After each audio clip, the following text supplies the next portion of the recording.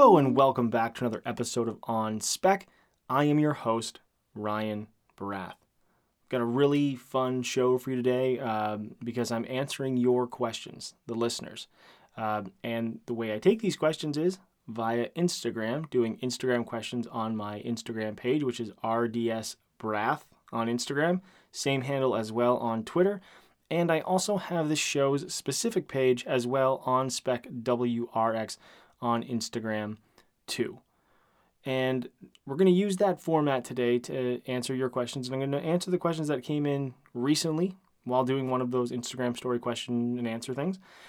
And it's basically an Ask Me Anything format. Got all kinds of questions about fitting and building, and I'll go through and I'll expand a lot more than I really can expand in that format. But before we get to that, I also want to let you know that I do have an interview with Bill Schmeeds. He is a PGA professional as well as the inventor of the Impact Press, which is a training aid that I think is really cool because you can hit golf balls with it, and it does things that not just relate to being able to hit shots, but it also means working with your body and some biomechanics and some other stuff like that, which I think is really neat. And I think it's beneficial for people because I get the question all the time, should I go get a fitting? Should I get lessons?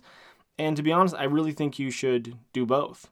I think that's important. And he does lessons. He's a teaching professional, and he came up with this based on the fact that he found a lot of players struggle with this certain issue in their swing, and that's where the Impact Press came from. There we go.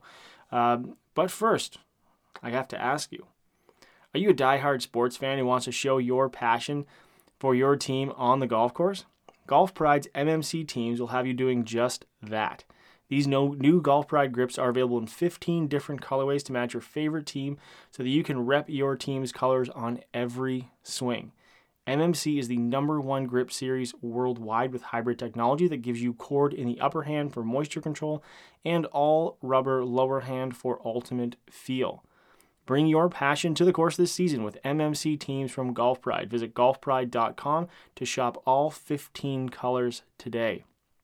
Actually, I got a couple of these in to test. I hadn't used the MMC in a long time because I've always been like a full cord guy, and I really like them. There's, for me, a couple of my teams are well represented there as far as colors go.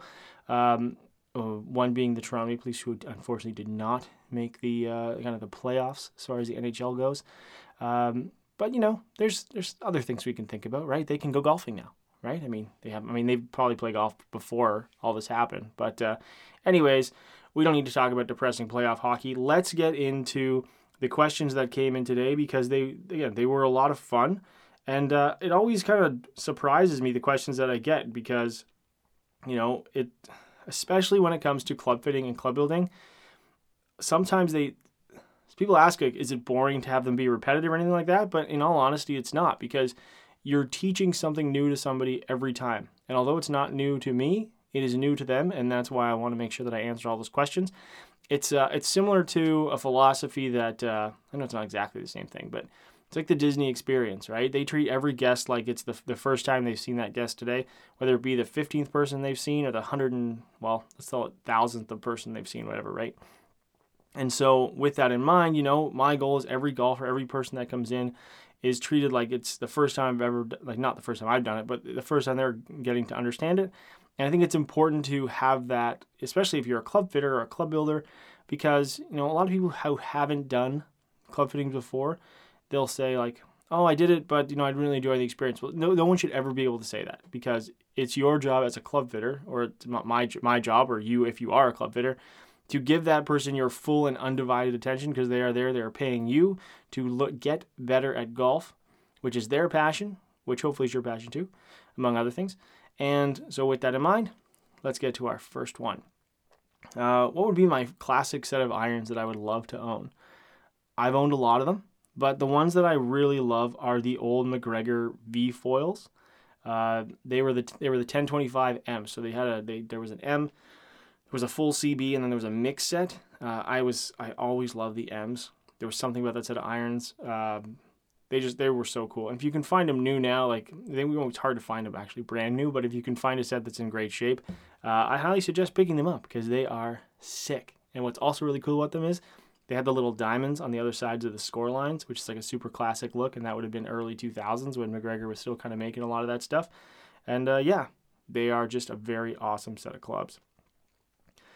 Oh, this was a good one because this was a club building one. And I did cover this in a really early video of mine on my YouTube channel, which you can find. You just type in my name, Ryan Barath, at YouTube. It'll come up, and you can kind of go through all the old back channel stuff, like a lot of videos there.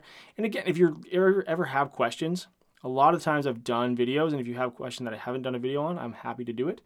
And it's about the tiny bit of epoxy that gets between the top of the hosel and the ferrule, even after it's glued.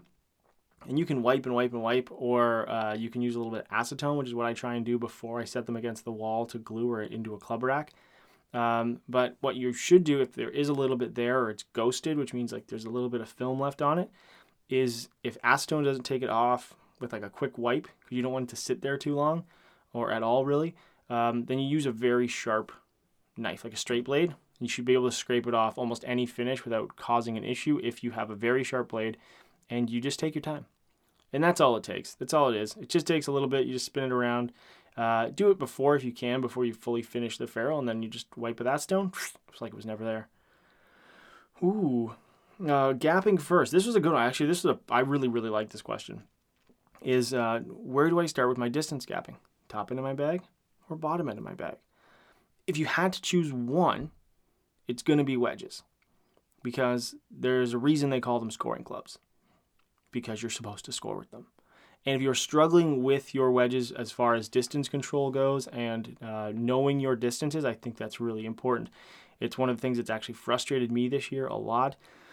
It's what led me to purchasing a launch monitor and really getting into trying to dial in my distances, which I haven't really spent a lot of time doing, unfortunately.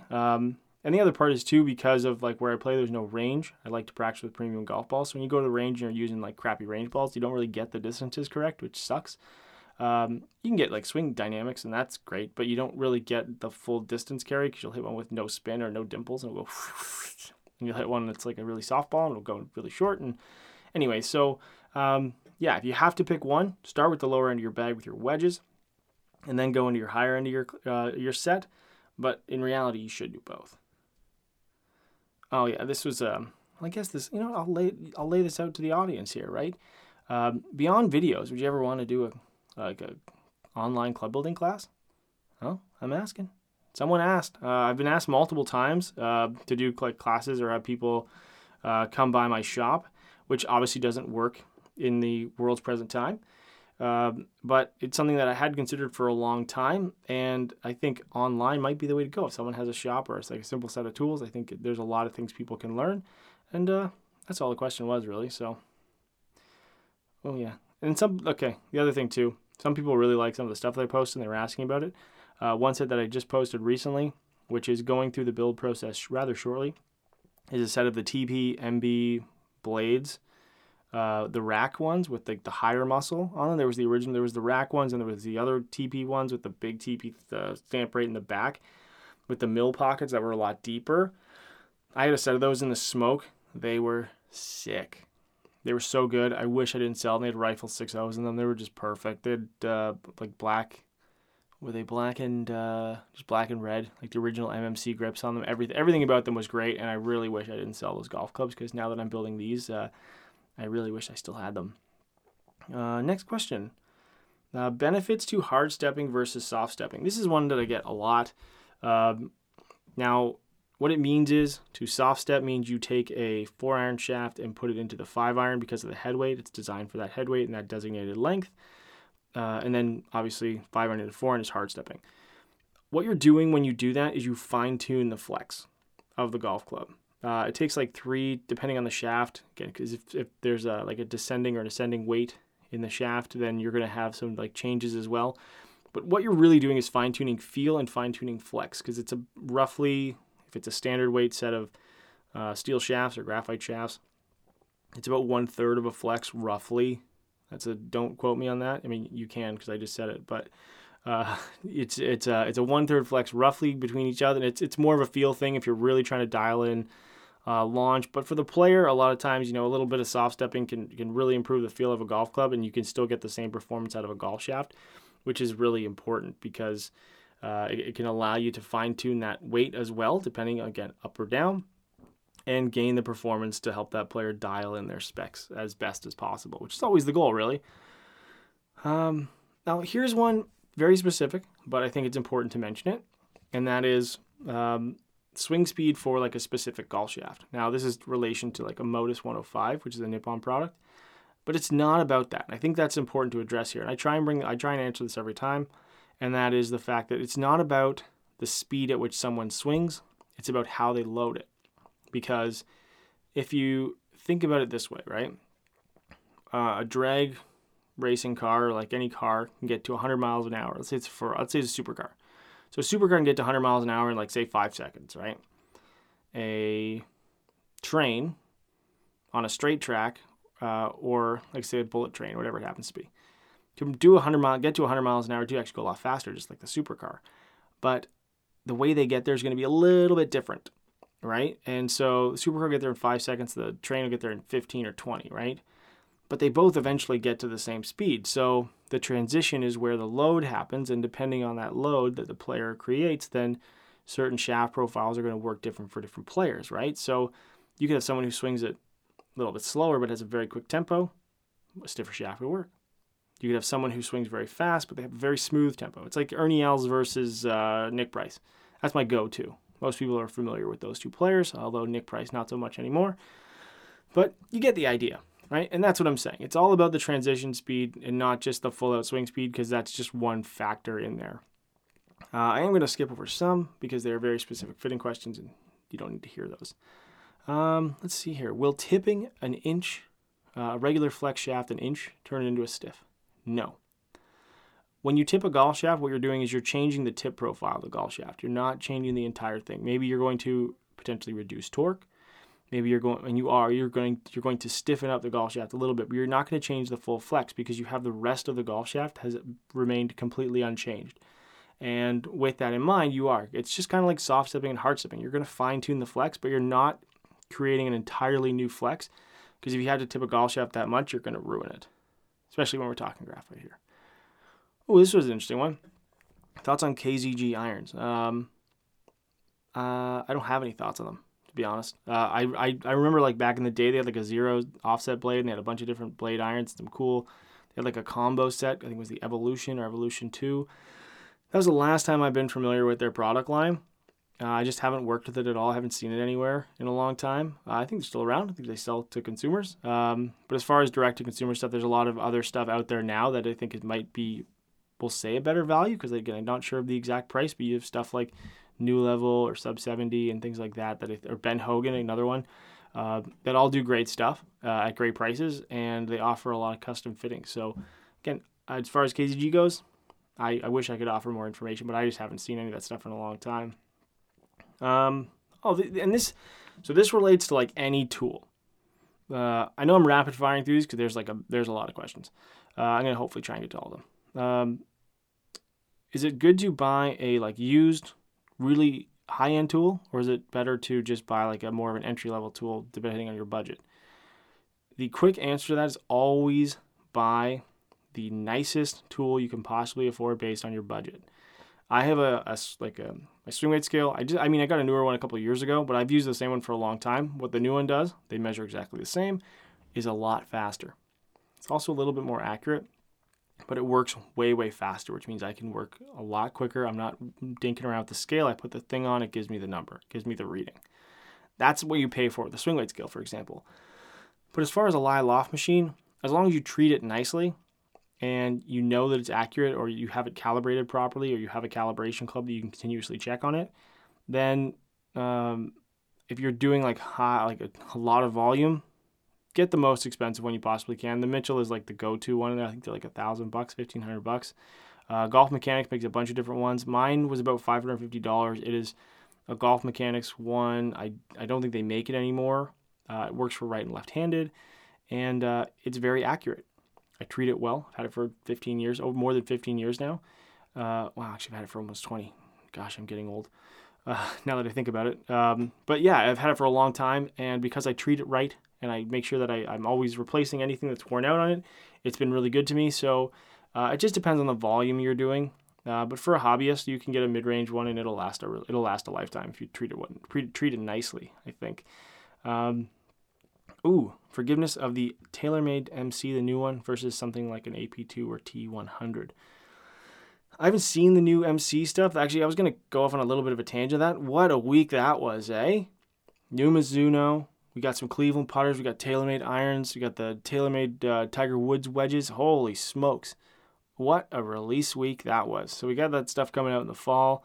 I know there's been a lot of speculation on Golf WX, this is part of the Golf WX radio network, talking about what's coming out, what product cycles are going to be like. And I think that's a really, they're both very, very interesting. They're all of it's great stuff. I think the 770 from TaylorMade is going to be like their huge winner, because you have to realize that for the most players, that's going to be the one that they're really going to target. And then as well with the Mizuno, the Forged. It's smaller and faster. That's what everyone wants. Everyone wants a smaller iron that offers the same forgiveness, and that's what they've kind of done with that club, and I think they've nailed it. Looks are great from everything that I've seen. Again, haven't seen any of the stuff in hand yet. But the question is regarding to like the TaylorMade and like something like a T100. Again, I haven't hit them side by side, but anything with multi-material is generally going to offer a higher MOI in the same size. And the T100, which I have hit, super forgiving for its size, like unbelievably forgiving. Is it a game improvement golf club? No. But when you miss it heel toe, it gives you a lot of forgiveness in the size of that golf club. And it's one that if you're looking at, it's a good one to check out. Yeah. Oh, this is a good one. How do you break down the complexity of choosing the right shaft? So as a fitter, it kind of, and this is the thing, like people have tried to put this into a computer for a long time, and it's very difficult to try and compartmentalize all of these things that you're trying to see, as well as all the shaft options. But what it comes down to is the fact that a player's swing is like a fingerprint. But, they can be similar, right? You have certain speeds and certain profiles and certain ways that they accelerate and all kinds of stuff, right? So with that in mind, you have things like the shaft weight, the player's tempo, which will relate to weight and making sure that they kind of sync up. Then you have the shaft profile itself as far as the flex and the bend profile as a whole, right? Because if you have someone with quick tempo again, maybe something that's very stable in the hands. If you have someone with a smoother tempo, you can go smoother in the hands, but offer stability in a different part of the golf shaft. Then you have the overall flex and how that person loads the golf shaft, which is what I talked about as well, and then their impact dynamics. And there's a couple other things in there, but those are the big ones. So those all kind of go into a fitter's mind. They see what's going on. They look at their launch monitor, and boom, they go to the wall, they pick some shafts out, and that's how they go through that process. If a hybrid's upright, is there anything I can do? It's very difficult to bend hybrids. A lot of them can't be bent. Most of them can't, unless you're ordering them from the factory. I know Ping used to do it, although their hybrids now are adjustable. There might be one more. I think Mizuno does it too. I think they had it in the Fly High. They've done it last year, and they did it this year as well. You can adjust the line angle on them for fitting. But beyond that, I don't think there are, other than the adjustable ones, obviously. So if you are getting one, there's one option would be to like slightly cut it down, because when a club plays effectively shorter, it also plays effectively flatter. So that's a good way to think about that. What else do we got here? Oh, what do you do when your game sucks? It's a long question, but that's basically the question. And what I do is I go to the range and I torture myself, which I've done actually this week. I brought an old 1-iron out. I also brought a persimmon wood out. I have a bunch of them, but I brought a driver with me. It's 43 inches long. It's got an X100 shaft in it. It's a wooden club head. It's an old Wilson laminate, and I really like it. Actually, it's fun to hit. I had the launch monitor out too, which I thought was very interesting. But I won't get too deep wormhole into the numbers of that. So I hit that because it's harder to hit. You got to square it up. It's easier to work it both ways just because of the size of the driver. So I was trying to work on hitting a very specific shot over and over again. And the 1-iron was more for punishment. So I only hit it a few times and just try and not screw it up completely. But the other thing is too, and this is a detriment when trying to hit that thing, is the fact that if you're trying to scoop it and get it up in the air, you can actually create more issues with your golf swing. So I know that I'm not going to carry it that far, but I just try and make sure that I can hit it in the center of the club face, and I'm not really super concerned about where it goes, as long as it goes relatively straight. And then I also watched tons of swings of Jeff Ogilvy. I know it sounds like kind of weird, but Jeff Ogilvy to me has always had like this beautiful tempo. And everyone talks Ernie or VJ or Freddie or Louis Oosthuizen. Oh, just go watch Louis swing. Oh, it's so freaking good. I love watching his swing too. He makes golf look super easy, by the way, when he's on. He could just putt. But nonetheless, Jeff Ogilvy's always like my go-to, especially too when I think was it the match play, and then obviously his U.S. Open. Just watching the tempo of his golf swing is if you can't hit a golf ball better after watching Jeff Ogilvy hit a golf ball, you need to find another swing that maybe matches your type a little better. And I think it's a good thing to do to try it out. Any difference between the Hazardous 6.0 and the 6.5? Yeah, it's heavier and it gets a lot stiffer. When you get into the heavier stuff from Project X, it definitely gets noticeably stiffer. Low spin iron shaft, there's a lot. You can go to any manufacturer's website. You're going to see a bunch of different options. I know from testing, at least from what I've seen, although a lot of companies are going to give you the best information they possibly can in relationship to a product. But the new LS Project X is designed to be the absolute lowest spinning shaft they have ever made. And that's coming from the same people that have done Project X 7.0 and like just silly stiff stuff, or X700. So when they say it, they mean it. At least I've worked them for a long time. I think they make great stuff. So I mean, they've shown a huge amount of spin reduction with that golf shaft, so that would be probably the way to go. Oh yeah, I made pizza. So if you're still listening to this, at this point, there were some pizza pictures posted on my Instagram. That was what I was talking about there. Comparable profile to the Dynamic Gold XP 105. High launch, higher spin, just Dynamic Gold 105. There are other higher launching options, and it depends on the shaft weight you're looking at, but that would be a great one. You've also got Sweet Taper Light, PXI, if you can find them. I know they don't have that anymore. They have the IO, which would be, I think, somewhat similar.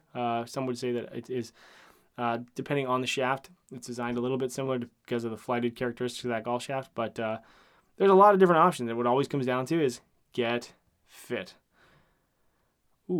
TrackMan versus GC Quad. Again, this is an opinion thing. TrackMan and GC Quad are both fantastic. They both do a great job. So does FlightScope. I have a FlightScope. I realize that it's like, not the super expensive one or like the one that most people talk about, but I think it's a really good option as well. It does everything that all the information that I get from it is extremely accurate. But back to the question, they are both good. GC Quad and TrackMan. I will say the huge benefit of the GC Quad is you can take it anywhere. You basically don't need any ball flight at all.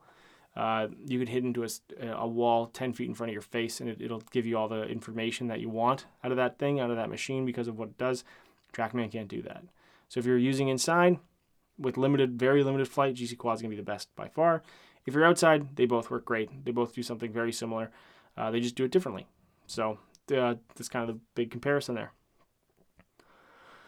Do I like New Level irons? Yeah. I think I talked about them earlier. I posted some sets that I've had before. I think they make great stuff. Eric does a good job. I think they have some new stuff coming out too, which is actually really cool. They did a pre-order on their newest driving iron, which I think just launched. A pre-order dropped on that. And then, I think they make great stuff. Kind of something for everybody, really, other than I know they're a smaller company. Left-handed stuff with a lot of these companies is not going to be hugely prevalent. But if you're a righty, which I think is most golfers, unless you're Canadian, which I realize is like 30%, then New Level offers a ton of great options. I got new pizza tiles. Yeah, I got more pizza content. I'm literally going through and answering all of these questions because I want to be able to expand on these things. It's very difficult to get a point across when you're just trying to type something out as quickly as possible and answer questions. Especially, and I can do some visual stuff or reference to YouTube or those kind of things, but this is always the best way to go that I've found. Science versus feel in a fitting.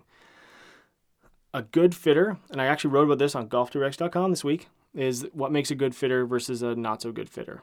And there was a number of things that I wrote about, but to me, the number one thing is communication. Because you have to be able to communicate to that person as the fitter, I'm talking to you, the golfer, what's going on and what you're feeling. And if you haven't done a lot of fittings before or hit a lot of shots before, then what ends up happening, you've never been in a fitting basically. it's hard to express what you're feeling sometimes. And the fitter should be able to ask the right questions. And if you don't really understand, then should be able to ask it in a different way. That to me is the sign of an absolute great fitter, is their ability to communicate, ask questions, and then also, drive the conversation towards helping you answer those questions, because that's also very important. So there is a science involved, but there's also some feel, because you have to be able to understand what's going on in your swing and relating that to what's going on with the numbers that it's receiving and how it's actually performing. So that's also very important. Yes, is Mizuno SC200 a good driver? Yes, it is. 2 different shafts in your irons. Yeah, you can do it if you're going to do a combo set. You've seen it with like driving irons. People switch them up all the time. To see them switch like shaft to shaft to shaft is not very common, because shafts are designed to be inherently flighted by their characteristics going into a 4-iron versus a pitching wedge. But yeah, it's one of those things that I think is always very interesting. Am I ever fed up with OEM innovation? No. And this is important, because I get this question all the time, like, do you think it's really better? Do you find the performance is actually better? And sometimes the answer is yes, and sometimes the answer is no. But that's okay, because I'm one golfer. And if they release a line that doesn't really work for me, say it's like a big game improvement iron or something like that, that's not for me. But someone else is going to love that thing, and it's better than the last one. So why is that a bad thing, right? I know it relates to a lot of different products in our lives. Phones and computers and whatever. Cars is my go-to analogy for a lot of different things. But there is improvement. And just because you're not buying a new one this year and you bought one last year doesn't mean the one that you bought last year sucks. I mean, I drive a 9-year-old car. It doesn't suck. It's actually it's a nice car. It's just older, but it still works. It works. It does everything it's supposed to do. And that's kind of the same thing when it comes to golf gear. If it does what it's supposed to do, heck, you got Brooks Koepka last 2 weeks ago, I guess, the PGA Championship. Went back to an old driver.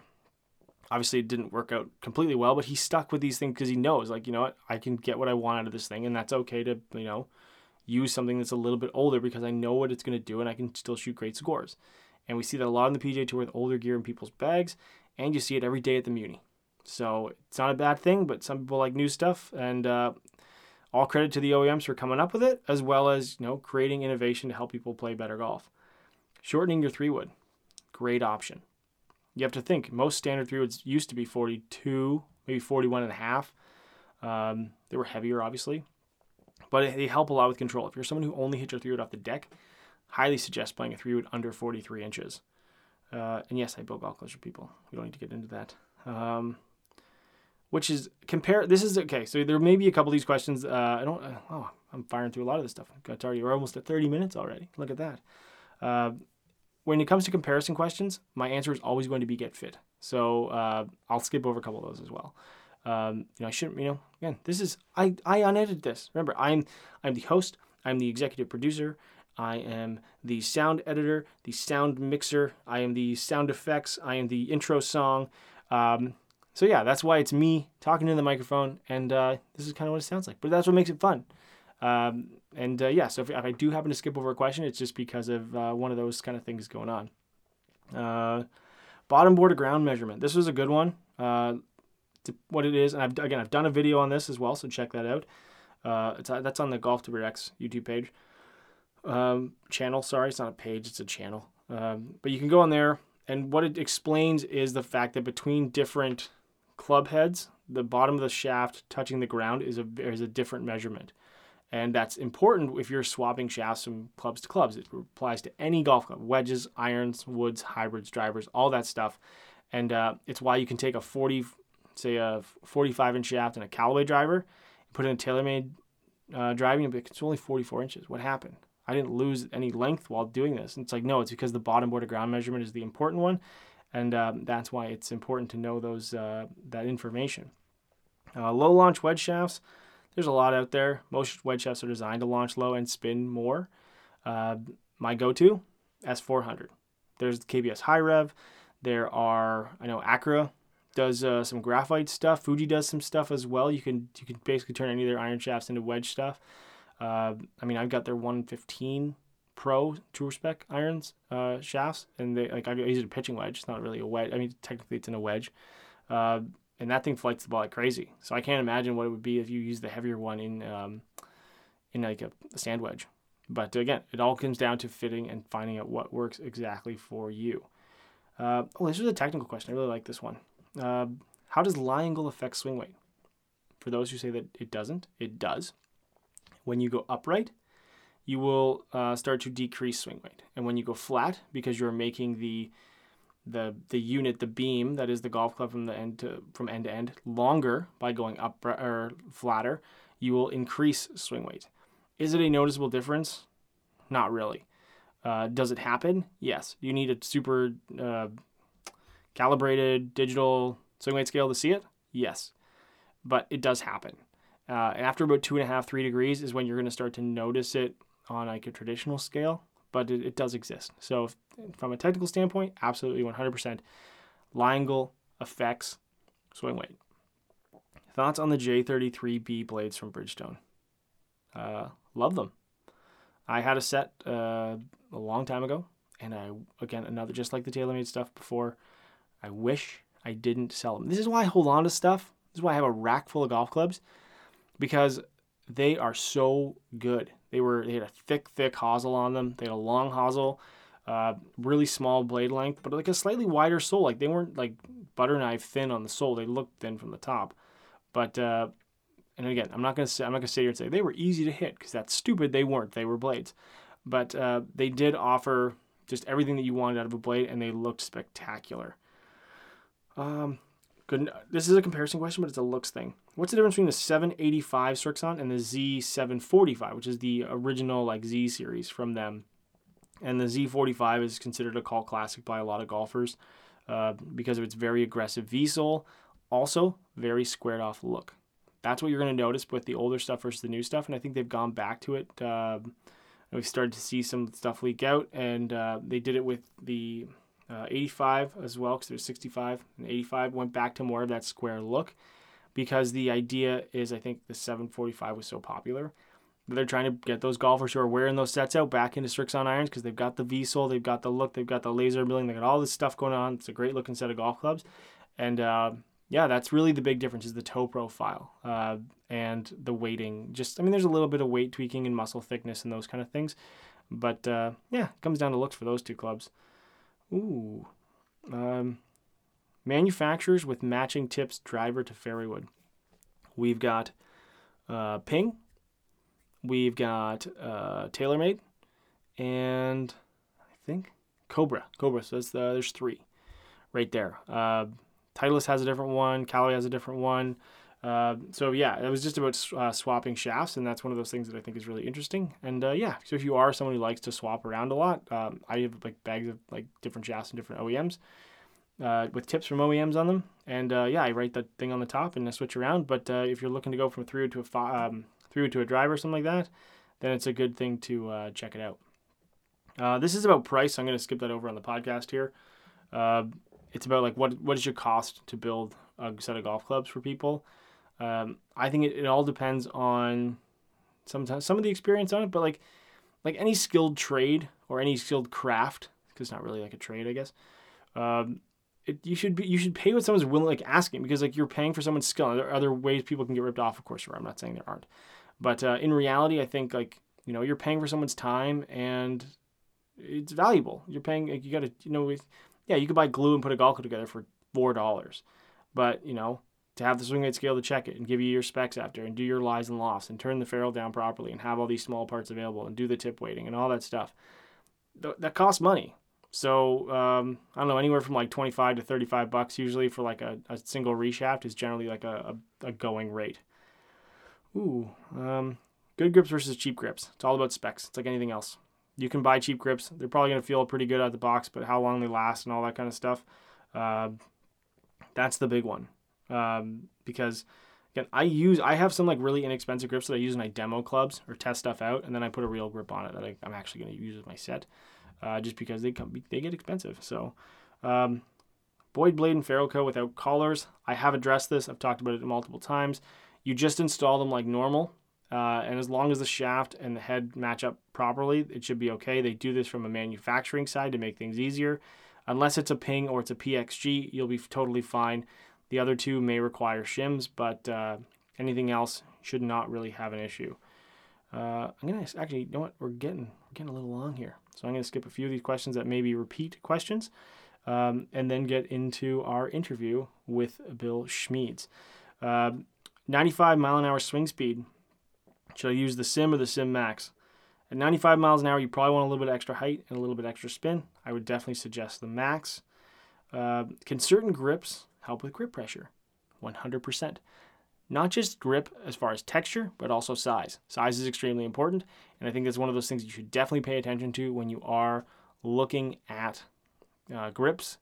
And not just size, oh, look at what glove do you play, this kind of stuff. That's not really as useful as you might think it would be. What you want to look at is the size and what it feels like in your hands. Because you got a guy like Bryson using massive grips. I know people that have had bigger hands, they prefer smaller grips. So it all depends on what is going to feel the best in your hands, more so than just looking exactly at texture or size, because like just picking a size based on hand size, because it has to feel comfortable. If you're not comfortable, it's the only connection you have between you and your golf clubs. It's gotta feel good. Different wedge shafts. I did touch on wedge shafts a little earlier, so I'm not gonna go over this one again. But again, my go-to one that I use, I really like, is just the S400. Classic blades with a little bit more bounce that are more forgiving classic blade, oxymoron. But some of the Titleist ones would be a good one, or the Hogan bounce soles, if you're going like real classic. Let's see. I think you know what? We're getting real close to the end of these questions here. How's my golf game? It sucks right now. That was fun. So yeah, really appreciate all the people that reached out. Remember, follow along RDS Brath on Twitter and Instagram. You can follow the show at OnSpecWRX as well. Now, before we get to our interview with Bill from the Impact Press, the one thing I do want to mention as well and highly recommend, because I was a customer of theirs before they became a sponsor of the show and worked with us at Golf WRX, and that is Golf Avenue. Now, as a listener of this show and someone who pays attention to Golf WRX as well, you can go to golfwrx.com/golfavenue, and if you are trading in golf clubs or you are buying golf clubs from them, they are one of the largest online retailers of used golf clubs in the world, I think. Yeah, pretty sure. We're one of the biggest ones. I know that I use them a lot. They ship out of Canada, but they ship worldwide. And shipping's always been fast for me. I've never had an issue. I love digging for old clubs, especially the old fairways and wedges. For me, are kind of like the little treasure hunts that I like to do, but they don't just have old stuff. They have stuff that's a couple of years old. It's in great shape. And you always get pictures of what you're buying as well. That's the one thing that I love about what they do. You're not getting a representational picture. You are getting the picture of the clubs you are going to buy, which is something that I used a lot earlier this year. Again, when I bought a 7-wood. I was looking for a 915 Titleist 7-wood. Went through like a bunch of different options. I didn't care about shaft flex, and that's a kind of a fun little trick if you're out there looking for used clubs and you've already got shafts for them, or you've got a shaft that you're going to put into it. Don't necessarily worry about shaft flex, because you might find some deals or something that might be in better condition. Shopping, say like a senior flex or an extra stiff flex, even though it might not fit you, you're still going to get a club head that you can work with. And that's my little trick when you're used club shopping today. And remember, if you are going to trade some clubs in, or you're looking for used clubs, check out golfavenue.ca, or remember, you can go through our link, and that is golfdirect.com/golfavenue to find out all the details of how their program works. Okay, so as I teased off the top, and as I have mentioned numerous times on the show today, I have an interview with Bill Schmeeds. He is a PGA professional and inventor of the Impact Press. The reason I wanted to have him on is because I think he has created a very cool training aid. It's not something that I have on the show very often at all. As you know, if you've listened to the show before, we basically talk about what I talked about in the first 40 minutes of this already, and that is club building, club fitting, talking about comparing stuff, getting deep into the tech, all these things. But I wanted to have Bill on because, first of all, he is a PGA professional. He uses TrackMan during all of his lessons, so it's one of the things that we talked about. And, inventing stuff and being creative. And I think that's one of the things that's also very cool, and how you can help your players perform better. One of the things that we see in fittings all the time is you'll hear it. And this is one of those good fitters versus bad fitters things. They'll tell you, you could see a lot of improvement if you did this.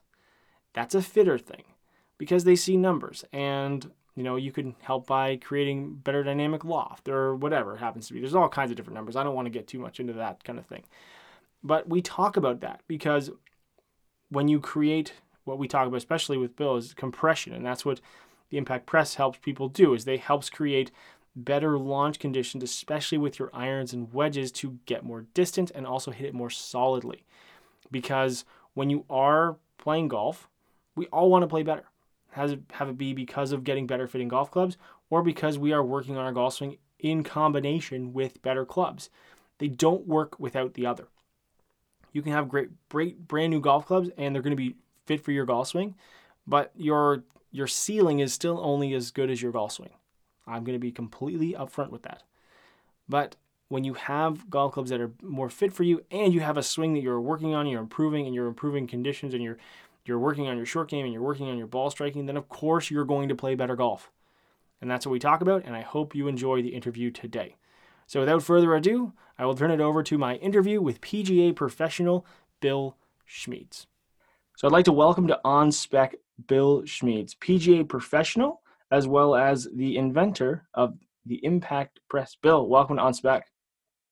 Ryan, thank you so much for having me. I appreciate it. Yeah, it's haven't really talked a lot about training aids on the show, but I wanted to have you on because the teaching and golf industry is very busy right now. And I know we talked just kind of before we started recording how busy you are right now, as far as your teaching lessons as well as in your training aid business. Tell me about how you came to create the Impact Press and what was the ethos for creating it. Yeah, sure thing. So as you mentioned, I'm a golf instructor by trade. So the Impact Press came about during a lesson one day about almost 2.5 years ago at this point. But I was trying to get the student in front of me to react or move in a way that would help them improve how they delivered the club into the golf ball. So at the facility I was at the time, we had a club repair room in the teaching facility right where I was. So I went into the club repair room, took some demo equipment, did some bending. I put some tape in certain areas as now what we call indicators on the Impact Press. So we put those on the golf club on the head. And I asked the golfer, once I gave it back to him, to set up to the club a certain way and then react to the tape that I had put on the club head from address to impact. And that's where it originally started. And then, as I mentioned, about 2.5 to 3 years later, after kind of going through and having a number of different prototypes, we eventually had the finished product, and we debuted at the PGA show this year in January. And it's been a hit so far. We've done really well. We've won some awards. We've sold out. We just got our next batch of inventory in. So we've got all our pre-orders going out after being sold out. And we're in a number of online retailers as well. So I couldn't have wished for anything better right now, but it's definitely taken up a lot of time between the training aid business and my golf instruction business. So it's poorly off as a lot of us are right now during the times of COVID. We are seeing a ton of golfers still want to not only improve their game, but also have some tools that they can use when they're not at the facility to help them improve their overall golf game. Yeah, it's funny because I've been getting a lot of questions recently from friends that I would call like generally occasional golfers and people that I didn't even really realize were golfers at all or had clubs, and they're asking about where's a driving range near me, or what should I do for like upgrading my irons? Where should I look? And I have a bunch of different places that I recommend as far as online buying used, as well as like trying to refer to fitters as much as possible, depending on what people are looking for and their budget and all that stuff. But fitting and teaching does relate to each other. And I've had this conversation with other instructors in the past, because in reality, everyone's going to deliver the golf club differently, but there are ideal ways to deliver the golf club, both with an iron, which is what your product, Impact Press, focuses on, and same with the driver, right? A lot of people right now are talking about like hitting up on with the driver and stuff like that. And it's hard to, ingrain those feels people don't see, but I always like to do. I always like to tell people that I'm doing air quotes when I say things like that. But it's the idea of, for you, what is the feel that it is trying to ingrain to help golfers hit their irons better? Yeah, absolutely. So we know factually that when a golfer is hitting an iron and the ball is on the ground, that the iron has to work some version of down into the ball so the ball can be compressed. So the lowest point of the swing arc will be forward of the golf ball. So golf ball first, ground second, which produces an angle of attack that is more downward. So our device forces a golfer to move their body, their hands, and their arms in a way that produces more forward shaft lean, more, we'll say, of a linear followed by a rotational transition as they're getting closer to the strike. It changes the lead wrist to forearm conditions so that when we do get into impact, we can have a flat to slightly bowed lead wrist. So it does a lot of things that the best golfers in the world are going to be doing. And the design pretty much forces the golfer to react in a way to do that. So a lot of training aids on the market just try and fix the actual position. So my training aid is for impact. They would just focus on something to help with the impact position. But as a golf instructor, we know typically there's things that are happening prior to impact that are influencing the actual impact position. So my training aid forces the golfer to do some things prior to impact in order to actually improve that position so that they can improve their overall ball striking, dispersion, distance, all that, all the things that golfers are looking to do when they strike a golf ball. Yeah, and it's I think that's what makes it so interesting, and I think what makes it oh god, this is a bad pun. I didn't even mean to say it, impactful for a player. That was not intentional. I Love it. swear. But it's the idea of being able to create certain conditions, and it's very similar to fitting. When we talk about fitting here on the show, is that we know based on physics that there are ideal launch conditions. Again, I'm talking to drivers or with irons. I don't want to say hitting down, but being able to create compression, which is like almost it's a way to measure on TrackMan or like some type of other launch monitor is like the ability to transfer energy and hit a good shot, essentially, a really simplistic form. Because again, a lot of times what I see in fittings, and maybe you see this as well, is golfers try and elevate the golf ball by trying to hit up on it or trying to lift up on it, and this can relate to a whole large group of handicap ranges. And again, as people get better, sometimes they just happen to, carry on these characteristics in their golf swing, even though they are improving. But they go to a fitting and they can't create spin on their iron shots, and they wonder why they're hit these really low iron shots that don't spin. They hit the front of the green or even before the front of the green, and the next thing you know, they're chipping from the back of the green on almost every single shot at once they're around it. Now, for yourself, what is the biggest misconception that people have as far as creating proper impact dynamics to see a ball flight that they're hopefully looking for? Yeah, so I would start off, and I would agree with you. I think the reason that a lot of golfers struggle with how they strike the golf ball is just there's a lot of things out there they just don't quite understand. So when the golf ball is sitting on the ground, I think it's only human nature to try and actually help the golf ball up, especially if they want to hit it a certain distance when there's a pin tucked or they have to get the ball over something. So a lot of golfers don't quite understand what needs to get or go into hitting a solid, iron shot that the golf ball is actually going to be struck or compressed efficiently, so that the ball actually has enough spin to get up at the appropriate distance. So one of the first things that I do with a lot of my golfers, especially beginner golfers, is we chat about I call it the whys. What needs to happen in order for you to not only strike the golf ball solidly, but also have it go, the appropriate distance at the appropriate launch. And I think so many golfers just don't quite grasp what actually really needs to happen. So my training aid kind of forces golfers, based on its design, to move in an improved fashion so that they can actually compress the golf ball, have more forward shaft lean, get the body to have, an improved pivot so they can create more speed and have more consistency. And that relates to when we say speed, we're not talking all the time like tour level players. And I say this again from a fitting perspective, that the ideal launch condition is going to vary depending on a player's ability to deliver the golf club, their ability to create the amount of speed that they do. I mean, I've seen 14-year-old kids generate 100 miles an hour with their 6 iron, and I just like, okay, I don't have to hardly do that with my driver.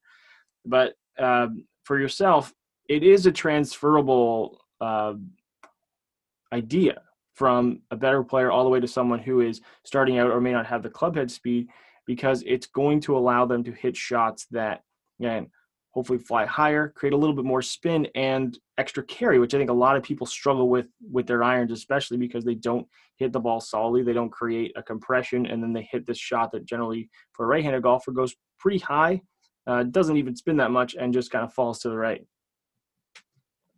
Absolutely, 100%. And I've used this with anybody from the touring professionals that I work with to some of the average to beginner golfers, and it's pretty neat how they all can react in a way that helps them improve how they're dynamically either moving or delivering the club into the golf ball, to be able to kind of see some of those things you just mentioned. Yeah, and it's what I think is really cool is the fact that it is a full swing tool, right? It's not just, okay, well, well, let's give you a really small iron and just have you hit it, right? Like I've seen A's like that before, and I've seen other things where, there comes a time where you can eventually cheat the system to, hit a shot with it. Whereas in reality, the goal is not to cheat the system. The goal is to work constantly towards progression. And uh, again, we see this with, I think the funny thing is when, especially at Golf Direct, when we get on the range pictures of players, a lot of them have training aids. Like a ton of PGA Tour players have training aids because it's designed to ingrain a feel. What would you say the biggest feel takeaway is from the impact press? Yeah. So what we hear often is how almost we'll say effortlessly the movement starts to feel after a number of swings, because their body, hands, and arms start to move in an improved fashion, which then gets the golf club to work a lot more efficiently through the hitting area. So that's one of the biggest things after a number of swings is, wow, I almost didn't even feel like I hit the golf ball there, because it's, the movement just becomes a lot easier for them. And then the more that they use it, they're able to transfer that into their own game. So we've got a training protocol on our website on how to actually use the impact press in a way where you can not only improve the movement with the training aid, but also improve the movement once you transfer to your own golf club. So I would say that's probably one of the things that we immediately hear is how effortlessly it starts to feel after a number of swings. Because that's just, once you start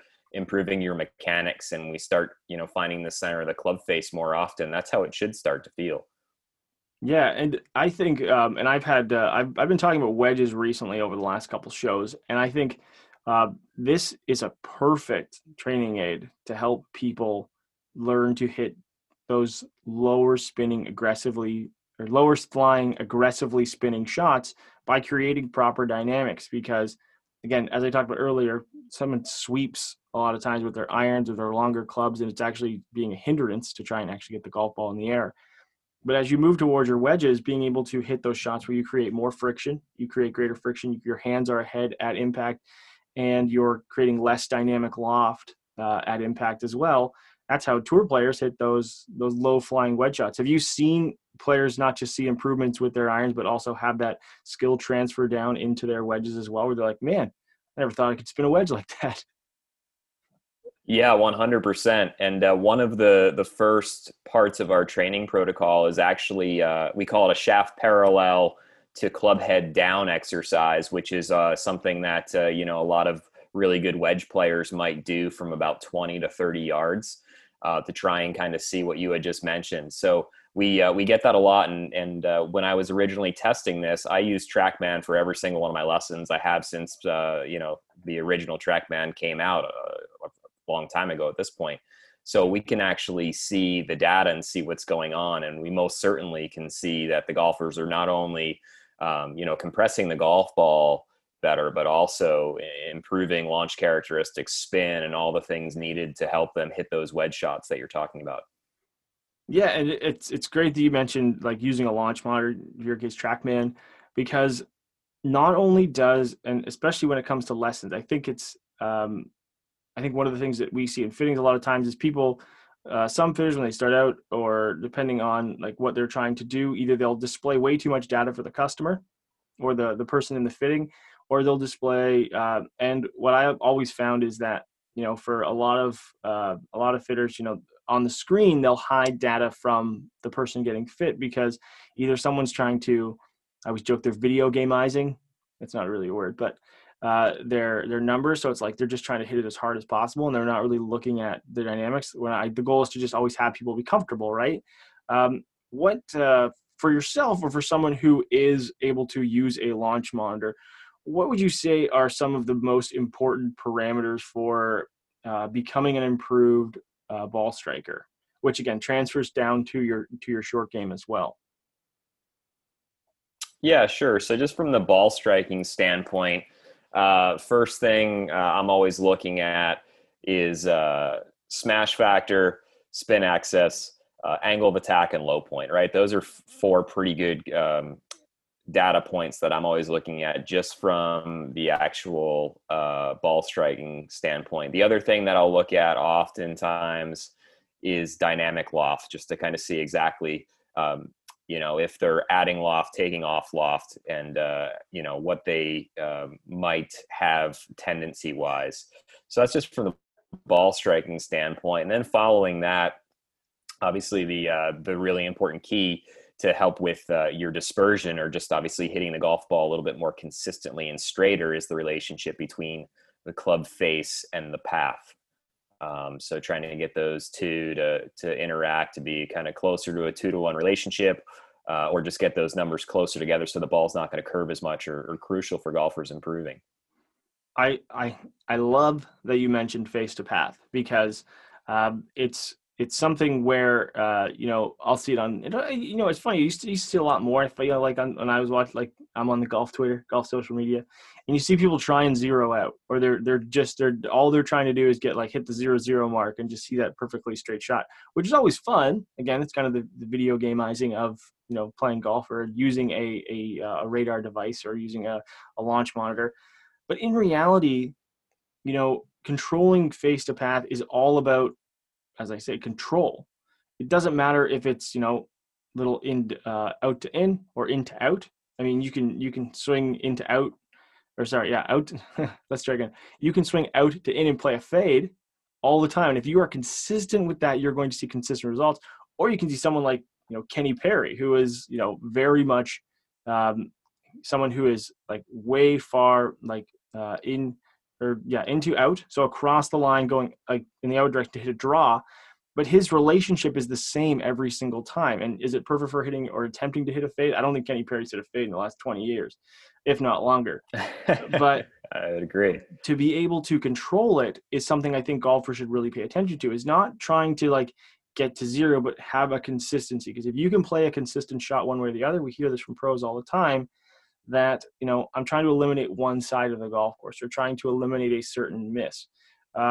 For yourself and with the players that you work with from a teaching perspective, and when they're working with this device, do you find that you're attempting to create one way or the other? Is it about working with the player? Because to me, I feel like it works with both, correct?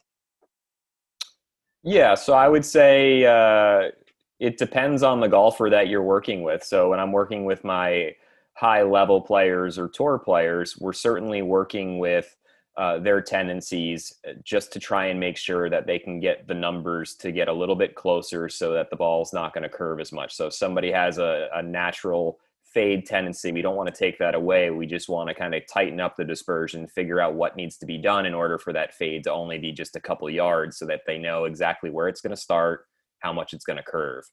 Now, for the high handicap golfers that you might work with, or I might work with at the club level, oftentimes we're trying to potentially shift maybe the path or swing direction in the opposite direction, because the average golfer is an open face over the top slicer, we need to make some changes in order to get that golf ball to cooperate so that it's playable. So oftentimes we're changing the face, and we're probably also changing the swing direction more from the in to out opposed to the out to in. So it just kind of depends on the player in front of you, what their goals are, what their tendencies are.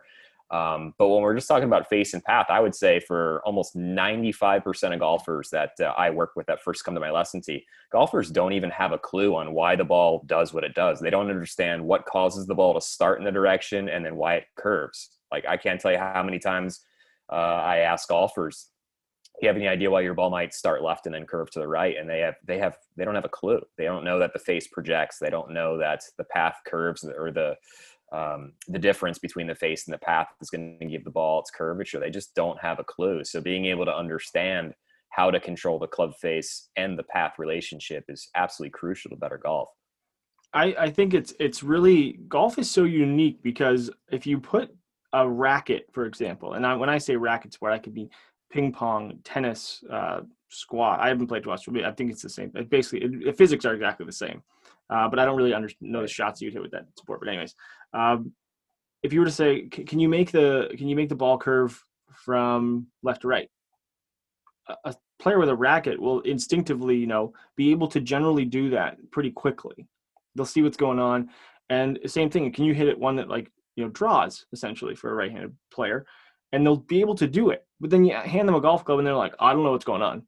It's like it's essentially it's a longer handled paddle sport, and it's about creating those dynamics. And just like if you're trying to drive a tennis ball really close to the net and have it go as far as possible and hear that thwack off the racket or off the strings, to be able to try and do that, or with an iron, a lot of people sweep, which is exactly what your product is trying to do. What your training is trying to prevent is, trying to create powerful impact dynamics versus something that is going to lose a lot of energy, really. Do you find for yourself that players, again, I know you kind of mentioned off the top, but have you seen, for talking numbers, how much of an improvement you've seen from someone who started with it to someone who's used it for a period of time? Do you have an example of some big changes? Yeah, honestly, and I hate to, I just don't want to come off as like being the guy who he has this training aid and all of a sudden everybody touches it and it works out fantastic. But like normally within 3 to 5 swings, we immediately see a huge change in angle of attack and low point. So the average golfer that we see on our lesson tee typically has a low point that is either at the ball or sometimes behind the ball. So that's your fat and thin shots. And because of that, the angle of attack is kind of, we'll say, either level to the ground or almost working slightly up into the ball. All things you don't want to do with an iron, right?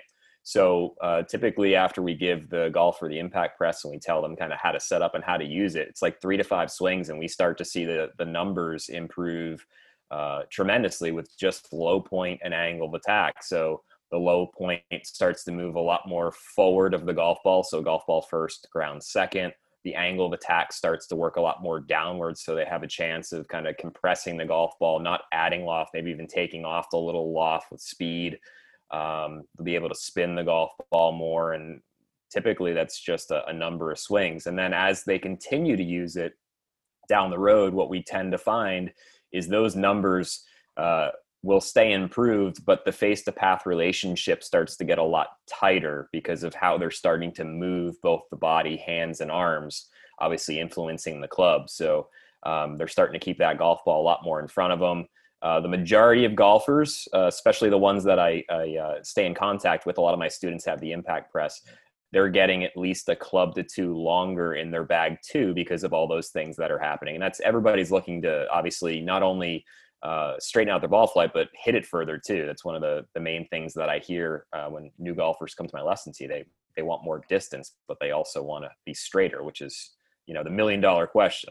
So those are some things that we tend to hear. So it's been amazing so far. Honestly, I came up with this just to help one gentleman, and years down the road now and bringing this to market, I couldn't have asked for better feedback from my own players and the golfers that are purchasing it.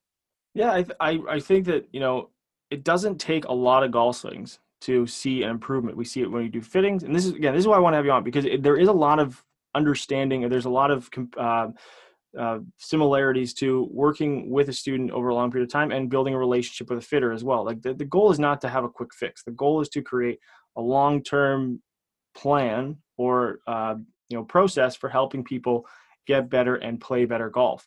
That's why I think the best fitters always build relationship with their clients when they have something that's going on with their golf club, and they can come back and have that conversation because they understand, right? Someone emails you or reaches out and sends you a text or whatever, and they say, this is what I'm finding that could be the issue. You can almost, because you have that relationship with that player, help them without really even seeing it because you understand what's going on. And it's the same thing too, right? Players are always going to revert back. I mean, that's why fitters, and that's why teachers, that's why our goal is to build long-term relationships with players, because the end goal is, again, end over end, year over year, round after round, learning to get better. And that's why I think it's important when you see players on the PGA Tour training age, people go, why does he have a training in his bag? Because he's trying to ingrain that feel all the time, because sometimes they forget. No one's perfect. And that's why we are here to help more golfers. Bill, I really appreciate your time talking about the Impact Press. I think it is something that people should really look out for. And where can people find you, both online, social media, where to find the Impact Press? Get it all out there. By all means, this is your opportunity to share it with the world. Sure thing. Well, first off, Ryan, I appreciate you having me on the show. It was very nice of you. Golfers can find us on social at Facebook and Instagram at Impact Press Golf. You can purchase the Impact Press at impactpressgolf.com. And right now we're in a number of online retailers, from Rock Bottom Golf. We're going into PGA Superstores next week. golftrainingaids.com, In the Hole Golf. We're on Amazon, and we're getting in a number of other online retailers over the coming month or so too. So we're going to be out there pretty much anywhere most of your golfers are going to be looking for their training aids or golf equipment.